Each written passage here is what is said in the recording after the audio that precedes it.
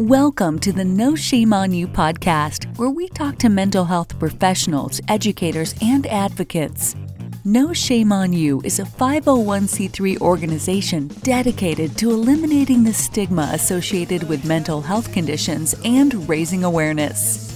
Our goal is for people who need help to seek it, for family members and friends to know how to provide proper support, and to save lives.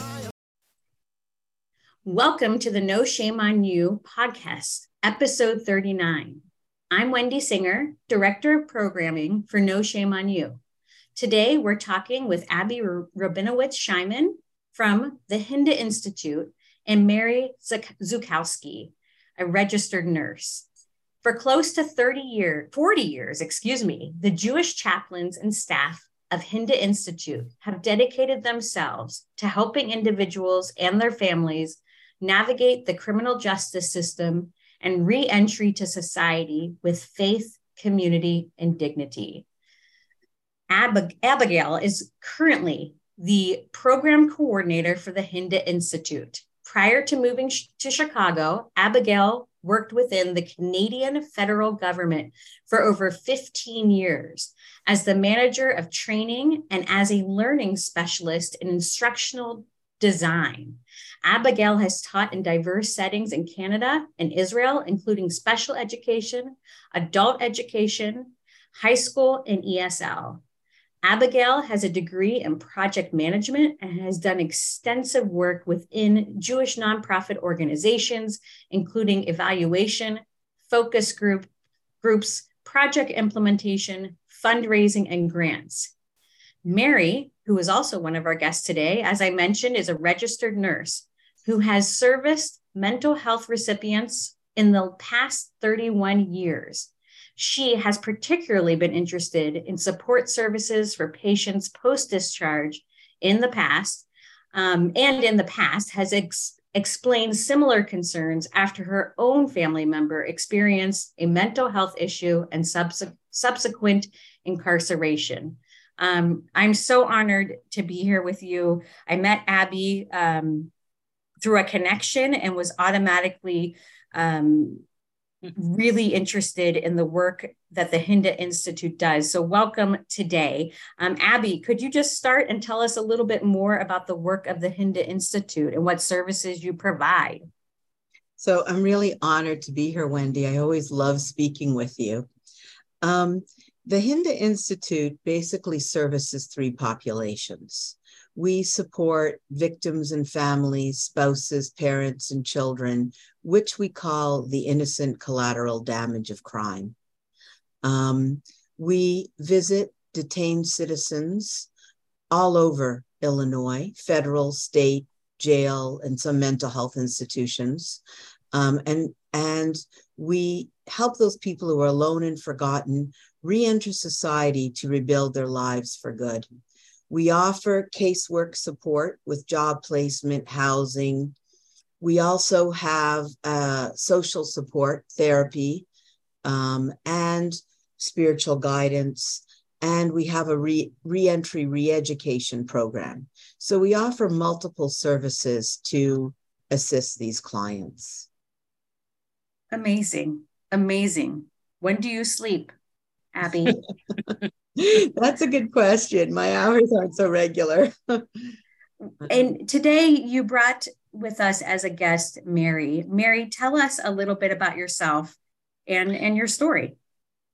Well, I am honored to be a part of this podcast. Wendy, I've heard wonderful things about you, and it's so good to see you face to face.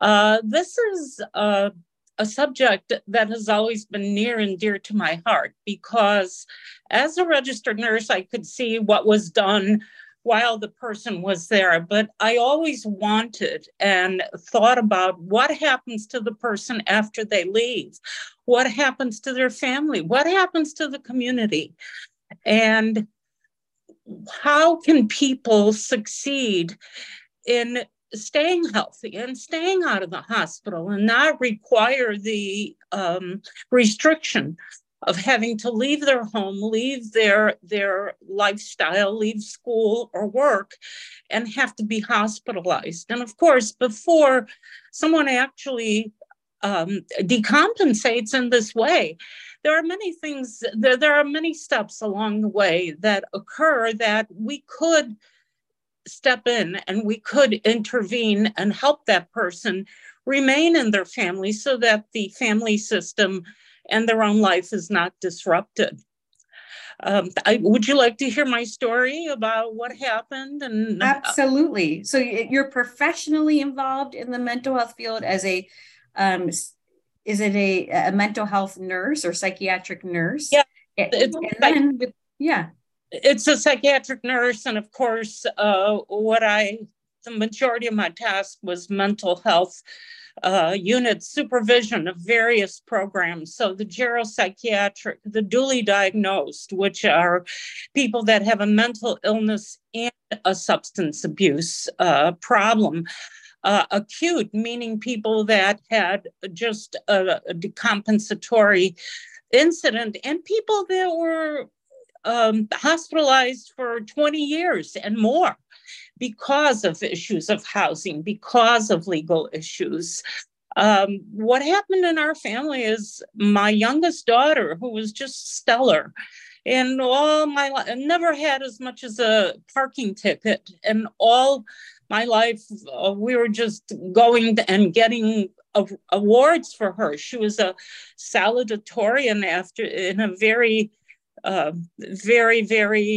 demanding program in a private school, never had any issues, went to Northwestern University, graduated with honors, Fulbright scholar, and then began to show signs of mental illness. And when she did, unfortunately, she engaged in some behaviors. She started to make phone calls to various providers of hers, which were deemed stalking, which is a violent crime. It's considered a violent crime. She never had personal contact with these people, but she made phone calls and she sent videos and was deemed a felon and was incarcerated. Now, I should say that it's important for people to know that mentally ill people are more often the victims of violence rather than perpetrating violence. But there's this, idea that somehow they're going around, causing harm. That's not true. They're often the victims of all kinds of unhappy and unsavory behaviors, including violence. So what happened is my daughter was incarcerated. And long story short, while she was at the Cook County Jail, Rabbi Rabinovich, Rabbi Benjamin Scheiman. Rabbi Scheiman, see, I imagine the two of you, I see you as a package deal. Rabbi Scheiman was one of the first to visit her, and she looked forward to that. This was the bright shining light for her while incarcerated. And he would come and he would read the Torah with her, and he would speak with her and bring her gifts and celebrate the holidays. And that is one of the bright shining aspects of this incarceration, if there was to be one. And of course, what happened in the interim, too, was COVID happened. So all the court hearings stopped. And her stay at the Cook County Jail was prolonged for over a year. So she should have been out very quickly, maybe a few months. She ended up there almost 2 years. Her physical health deteriorated. Her mental health was not well tended to because the jails are not that well resource to provide mental health services. And fortunately, when she was released, because she had remained incarcerated for longer than the maximum amount that she would have gotten for this offense. So they discharged her, and I got a call, come and get her, and we provided for mental health follow-up ourselves privately because there were no arrangements made. So I have a question. Sure. Thank you for sharing.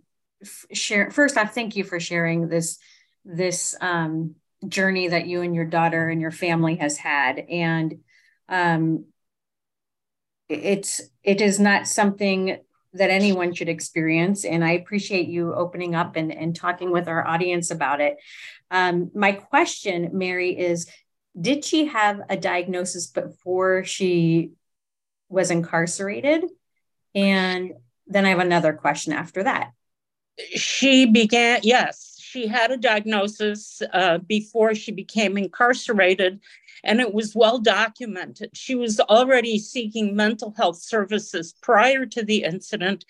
But as you can imagine, an intelligent, independent person living in a university is very quick to tell you, no, I'm okay, I'm handling this. And she was, in fact, seeing providers. She was taking medication, but unfortunately deteriorated during this process, which I actually, was lucky that we had documentation, because this is how we pursued the not guilty by reason of a mental illness diagnosis. So she was found not guilty. So I have heard of something called the mental health courts. Yes. Can you tell us, was your daughter a part of that program or not? And from what I understand is there are courts where if a mental health diagnosis is a factor in an incident, that it is looked at a little bit differently, that there's programs and probations and things to make sure that people are getting the help that they need when mental health is a factor. Well, you are absolutely right. There are criteria which I'm not really clear on, but this whole COVID thing that happened brought everything to a screeching halt. Okay. And I was pretty much left to sending emails and such, and was told that this case would continue in the criminal court because this was a felony, on and on and on. And she never actually made it to mental health court, but she did receive a mental health stipulation to the felony, which rendered her, or the outcome was not guilty by reason of insanity. It's a crazy, isn't it? Yeah. I'd like to add something there, Wendy, about mental health court. Mental health court has very, very high standards of entry. And the way mental health is defined in the correctional institutions is very, very high inside the legal system. So being bipolar, schizophrenic, developmentally disabled doesn't mean that you are considered to be exempt from court because you're still able to function. They have a different standard. And mental health court also has very high standards as to who they will accept in the mental health court.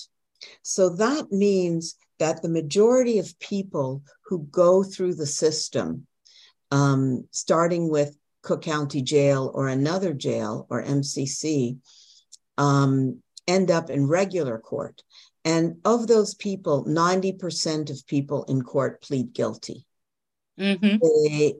And 97% at the federal level.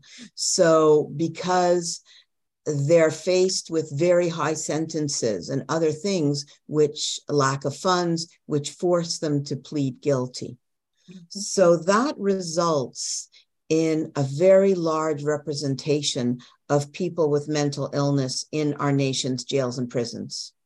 Currently, there's about 400,000 people behind bars suffering some sort of mental illness. Sheriff Dart himself estimates it at 40%. As he calls himself, the largest mental health institution in America. But the last time my husband went in with a lawyer and servicing our clients, all of them had mental health issues, even though they were not formally diagnosed as such. And that could mean being diagnosed with bipolar disorder. Mm-hmm. And unfortunately, 75% of people with mental health disorders encounter the criminal justice system, often for very minor things, like Mary's story. And so we're drawing a dichotomy between mental health and incarceration, and that dichotomy is false. Things are being done now, but the mental health court is a good beginning, but it's not sufficient. Thank you. Yeah. And Mary, what do you want to add anything about the intersection of mental health and incarceration?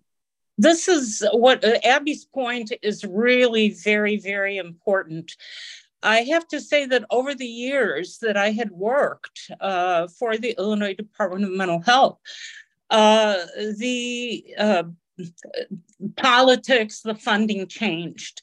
And before, going into a psychiatric state facility was not that firmly regarded or that regulated as far as funding went. So people could take their time, staff could take their time making arrangements. Families could come in for therapy. Over the years, that changed. The funding dried up. A lot of the funding that was supposed to go to mental health went into the general fund, as I understand. And length of stay all of a sudden became an issue that psychiatric hospitalizations for the state of Illinois were looked at like hospitalizations in a private hospital. You had to meet certain criteria, and the push was to get the patient discharged. Now, I do have to say that the mental health code comes into play here, because the mental health code, which was very needy, I mean, we really needed revisions, really went in the other direction, so that an adult who declines mental health services says, no, thank you, I'm out of here. And unless the doctor goes to court with this person for commitment, that person can leave. You know, they can, the requirement is that they be evaluated 3 days to 5 days, and weekends and holidays don't count. But if the person says, no, I don't want to be here, and very often when patients come into the hospital, they kind of settle down, you know, because they're not out in the environment. They have food, they're being tended to medically. And, you know, all of a sudden they kind of settle down. And so the staff say, well, we really don't have any need to keep this person here. And if they get into trouble, well, they'll come back again. Well, unfortunately, they do get into trouble because they're discharged without any arrangements for housing, for mental health follow-up, or they don't go. And they end up, you know, doing something that gets them into the legal system, and they get arrested and they don't have support, and on and on and on. And, you know, it's a vicious circle. It never stops. They keep going to the hospital, they get discharged. Patients have told me, you know, I don't want to be in any kind of a housing place where I'm being overly regulated, and I know what to do. I'm going to hold up a little old lady and get back into jail. You know, so psychiatric facilities are many people avoid them as well. Yeah. And tell us how your daughter is today. Thank you. Thank you for letting me share that. This is not an easy topic. For people with severe mental illness, stabilization on medications is only a small part of it. Even when they are at their optimum medication levels and they're being managed, there is still a wide gap and a lot of room for therapy and for support so that they can kind of, get back on their feet. Fortunately, she was found not guilty. Barbara was found not guilty, but she has always been very private and very concerned about anyone knowing her history, and she wants her arrest record, and she was charged with 5 different charges. She wants that sealed. Actually, she wanted it expunged, and we found out that felonies are not that easily expunged. So she retained an attorney who is looking to have the record sealed. She was looking for therapy for some time, but again, I don't know if you've heard, but a lot of the therapists left the field and became unavailable for therapy. So she found a therapist that she went to when she was in college and has been going there for therapy. But, there's not an abundance of therapists for people such as Barbara. She's actually doing fine. She's working. She's managed on medication. She is looking forward to resuming full employment. She has a degree. She has a master's degree. She's an English lit major, but she's looking to go back to informatics and her library job and get a degree in library studies. So she's got hope. She has a plan. She is helping in the house, and she is working on her physical recovery because she really deteriorated when she was incarcerated, gained a lot of weight, not only because of the food, which is really, really very poor quality, but the inactivity, So it's a long haul. Getting discharged or getting released from jail is really the beginning of a long road. Absolutely. Absolutely. To jump back to when your daughter was incarcerated, what were the mental health services that she could receive while in the facility? We pursued and were able to retain the services of a psychiatric expert who testified at her trials. While she was incarcerated, there was a psychiatrist that medicated her, but she had lapses in medication. She told me sometimes a week or 2 at a time when the medication was misdelivered because because there was flooding, there were different kinds of environmental issues. The populations kept getting moved around.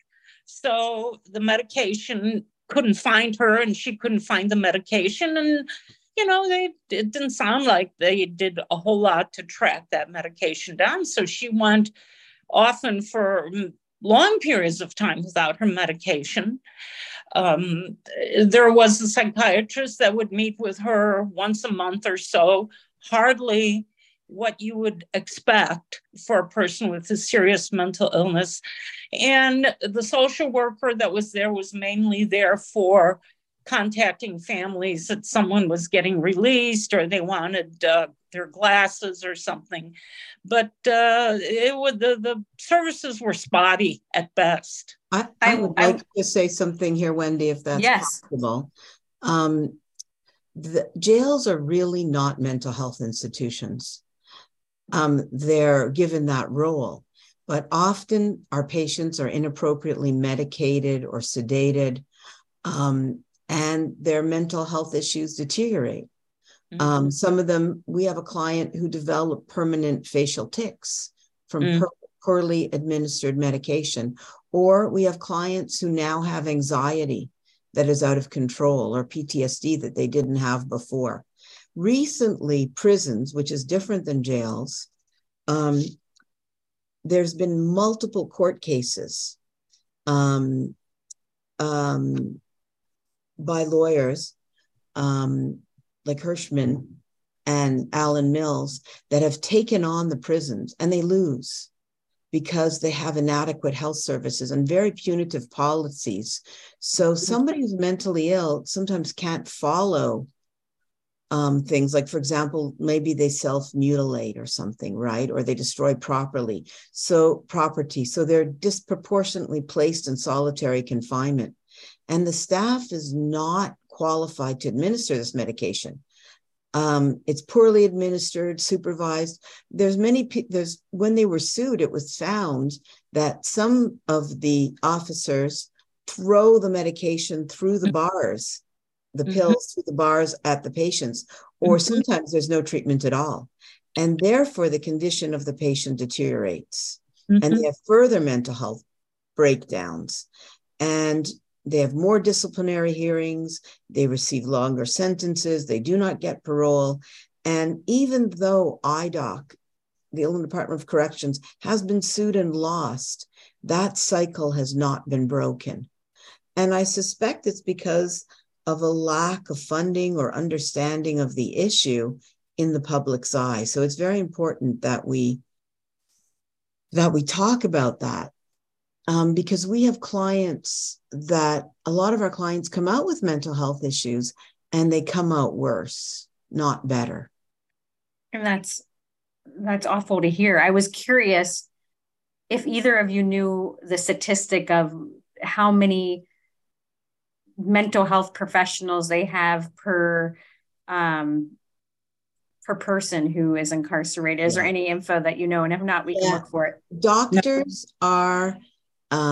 they've done some improvement, and it varies by institution, but it could be 1 for 1,000 patients. So the medical treatment in hospital, in correctional institutions are appalling. Appalling. People are dying of things that they shouldn't be dying of. And it's known, and they're sued for it, but it has not been fixed.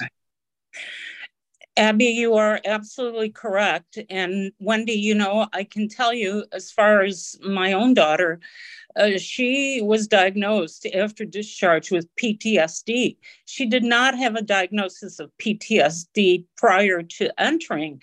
She was attacked while incarcerated and had to be put into protective custody.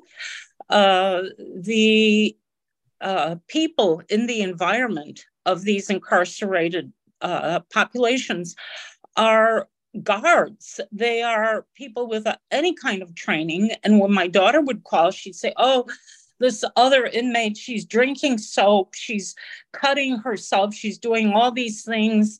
And, there wasn't that much of a response other than putting them, as Abby said, into isolation, into the hole, as they call it.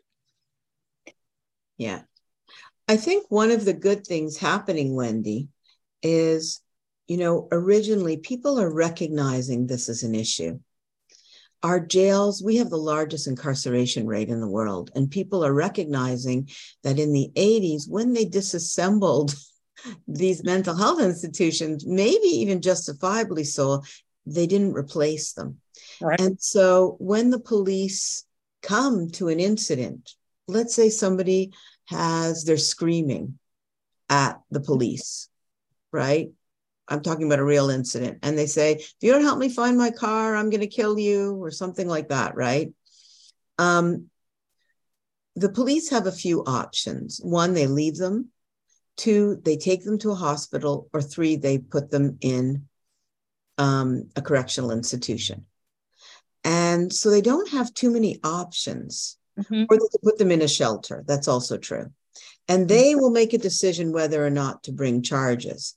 And this combination of a lack of mental health facilities, their inability of mentally ill to follow directives, and continual encounters for minor issues, and our really punitive anti-crime policies now in America have made a lot of the mentally ill become incarcerated for really not severe crimes.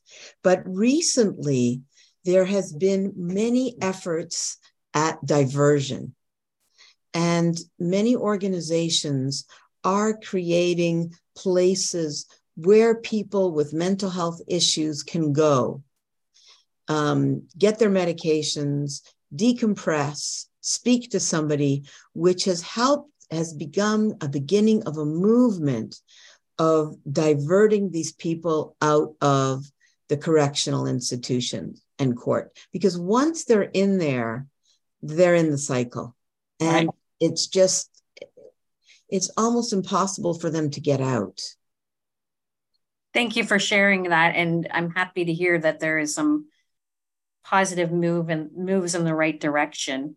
And we're grateful that Hinda Institute is there. And I thought, Mary, could you describe for us what programs via Hinda Institute that maybe your daughter or your family as a whole have participated in that help support you during this tough time and after? Well, sure. When my daughter called and said Rabbi Scheinman came to see her, and he was very kind and was comforted her and encouraged her, I thought this was the first positive thing that I had heard about her incarceration.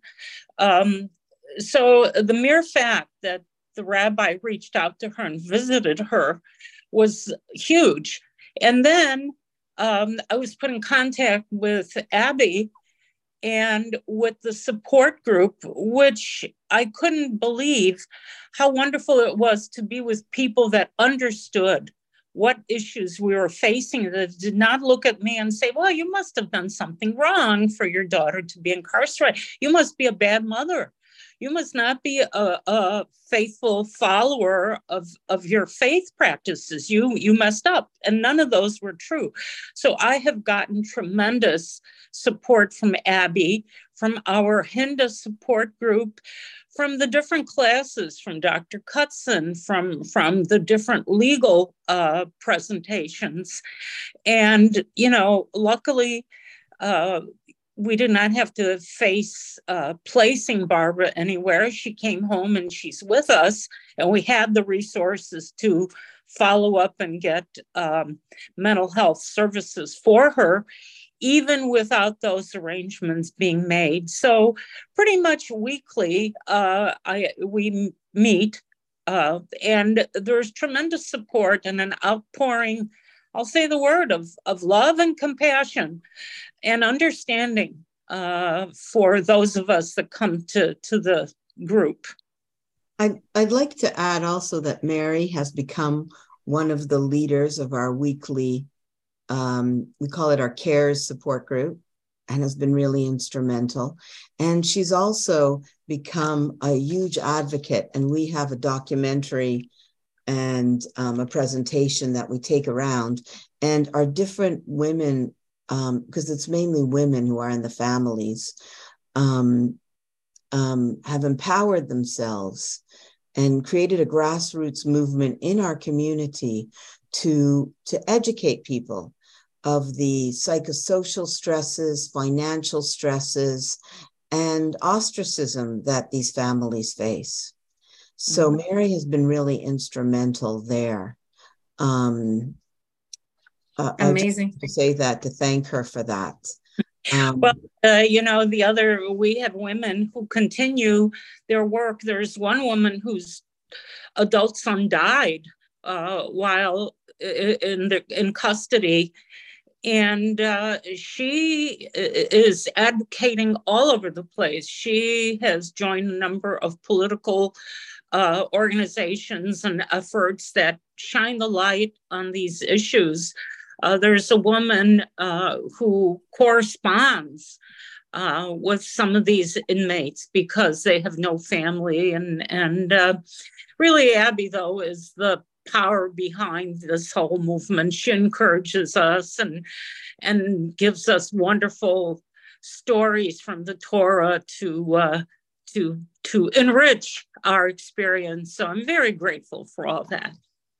Abby, how do you know when someone is incarcerated and they need your support? How does that happen? So we often meet our clients when they ask for a Jewish chaplain. and it usually begins in jail. Sometimes I just recently got a phone call, and we're trying more and more. We've been around for 40 years, but not everyone's heard of us. I think because we do so much work on the ground, like we're little street cops. But we more and more are trying to let people know that we offer casework services, counseling services. Our re-entry education program, now we're promoting it. I think we had 57 people signed up for the last one. And that has become really popular because we do a lot of, I'd say, down to earth promotion. Our people are promoting what we do. We don't have huge funding for it, but I think also word of mouth, people hear that we're around. Unfortunately, because of shame, and just people, especially in our community, in the Jewish community, people don't want other people to know about it. They hide it. They suffer and they bear the burdens alone. And so we're trying more and more to reach out to people, direct them to other services, but also to provide support systems, some of which are really unique, like people call us for parole and probation issues. And really, we're one of the few organizations that provide that support. So people come to us from different ways, but it's mainly through, unfortunately, correctional institutions. When they're there, they say they're interested in seeing a Jewish chaplain, and that's the start. Yes. Are there we have a lot of listeners from other states, and Hinda Institute is for the state of Illinois. Do you know if are there similar models in other states? Yeah. And I think there is a movement now. People are recognizing that this is a problem. There's, of course, the Aleph Institute, which offers fantastic services. There is other organizations, both Jewish and a lot of non-Jewish organizations, particularly affiliated with the church groups. They seem to be the ones that are understanding the humanity of people, understanding that people can make a mistake once, but they can turn over their lives, that they can rebuild it for good. They have forgiveness. So I find a lot of the faith-based organizations are going in.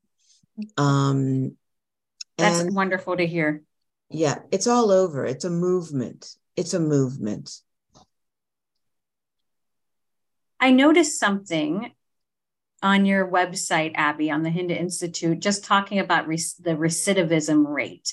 Can you tell our listeners maybe what the national recidivism rate is and what it is for the clients that come to Hinda?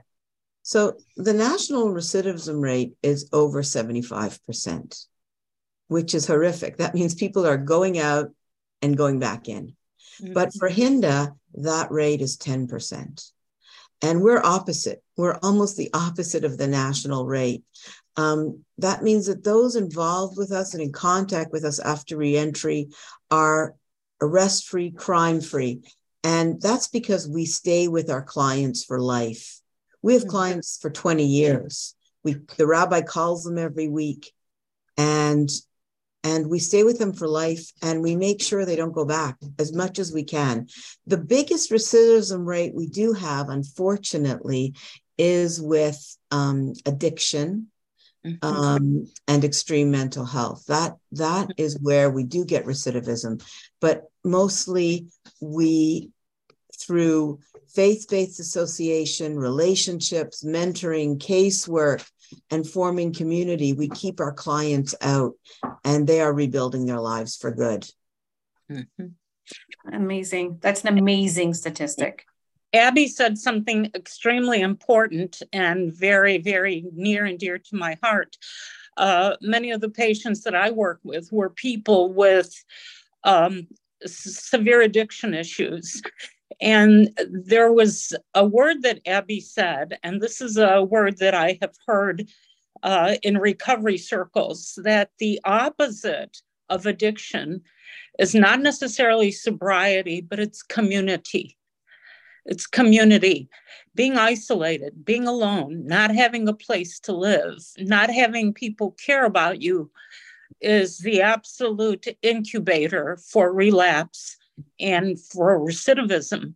And finding community, finding support, finding people that give you the time of day is profound in helping people stay on track. Right. And if you think about it, where do we want these people to go? I mean, we don't want them going back, right? And yet nobody's willing. We have to find them housing, but nobody's willing to supply the housing. We need to find them employment. People don't want to employ them, so they end up homeless, right? Mm-hmm. So we step in, we find them housing, we find them employment, we give them social connections, we give them casework. If they need psychiatric or deeper counseling, we refer them out. Sometimes we have preferred service providers for that, so that we provide a network of support. And to the families as well. 55% of our casework is families, because the families are bearing the brunt of mental, sometimes for 30 years, they're dealing with people with mental health issues. And so they're under stress as well. And so we try to create that network all around as best we can. And that is the secret. That is the secret to our success. We're very small. I'd say we're small, but we're mighty. Our impact is really big. We're not funded in the millions, that's for sure. But whatever we have, we use well. We use well. Well, important question, Abby. How do people contact you? Where do they find you? They can go to our internet. Everyone has my cell phone and Rabbi Scheinman's cell phone, which is probably a mistake sometimes. Well, what's your website that we can share? And we'll put this in the text of the podcast. www.hindahelps.com. And you'll see a list of our activities there. And I understand you have a big event coming up in May for those listeners who are in the Chicagoland area. Will you share what's going on? Sure. On May 28th, and No Shame on You is one of our pioneers in mental health, I should say, but NAMI and other places are joining us. We are going to be at the Botanical Gardens, and there's free parking, free admission with a ticket purchase, which is only $36. We are showing a play based on, I'd say, a dramatic rendering based on the Dorothea Bick story, who revolutionized mental health care in the Victorian era. She was one of the amazing advocates, and she herself suffered mental health issues. And we're taking that story to discuss trauma within our own group. And we're hoping to have a panel discussion, and there'll be some food. So afterward, you can go see the garden. It's May 28th. We're hoping it'll be beautiful. So, my board always says to me, "You're a little heavy, Abby." People don't want to come and hear these issues. But I feel like if we don't advocate for these issues, if we don't bring them to light, and have discussions around them, then things just don't change, because people are misinformed. On the other hand, we want to have fun. So we're hoping that the play, the Botanical Gardens, will make this a really fun event as well. Okay. And I'm guessing that will be on your website if people are interested. So check that out, everybody. And I just wanted to close with Mary, thank you for sharing your story and all the complexity and hardship that your daughter experienced, that you as a parent experienced. And I just want to ask, how do you how do you find the bravery and courage to share it, and why do you do it? Thank you for asking that, Wendy. You know, in the people that I have met who have struggled with illness, whether it's mental illness or physical illness, the people that have the best outcomes are people that can share what they have received and what they have learned with other people. So a person, for example, that has gone through cancer treatment, they do way better when they reach out to other patients, other people with cancer. So part of it is selfish. You know, my own recovery, my own sanity is contingent upon reaching out to other people and sharing what I have learned. And, you know, higher power is never outdone in generosity. Whatever we offer, whatever we give is always richly, richly rewarded and compensated. And it's not that any of us go into this work because we're looking for some kind of recompense. But what happens is that we get way more than what we give. So this is my way of staying alive without medications, without addiction, without going to the shopping malls. This is a very healthy and a very adaptive way of staying sane. I would like to add to this, Wendy, if I can. It takes courage because most of our parents don't want to share. Some of them are so private that they've moved out of their communities. They've moved into isolated places, so they don't need to be around family and community because of shame. And that also goes for our clients. They move out from support. But those that have the courage to speak out, speak for everybody. They speak for all those people. I'm not telling people they should put themselves in a place, but their courage helps to bring the issues to the front. As you say, no shame on you. And that courage makes change, political change, social change, and other people get courage. Yes. Because now, 20 years ago, who would talk about mental health, about domestic violence? It was taboo. But now people are open to it. I think there is a mental health crisis now in America after COVID. People are open to talking about it. And I'm hoping that by talking about incarceration, that it will become recognized that this is your children. This is your cousin. It is not some evil person in dark corners. And as long as we draw that dichotomy, then we can't really work to treat and find solutions because we don't understand the issues. So it's Mary's bravery that are giving people the understanding of issues, and that will allow us to find solutions rather than rhetoric. And I think that's really important. So I want to give total kudos to Mary for her courage. Thank you, Mary. And thank you, Abby. You both are such incredible humans. And I want to give you a huge hug right now, but we're on Zoom, so I can't. So I'm sending it through the Ethernet. A virtual hug. Thank you for being with us, and hope to see you in person soon. Hope to see you soon, Wendy. It was a pleasure meeting you. Thank you so much. Bye-bye. Bye, Abby. Take care. Bye.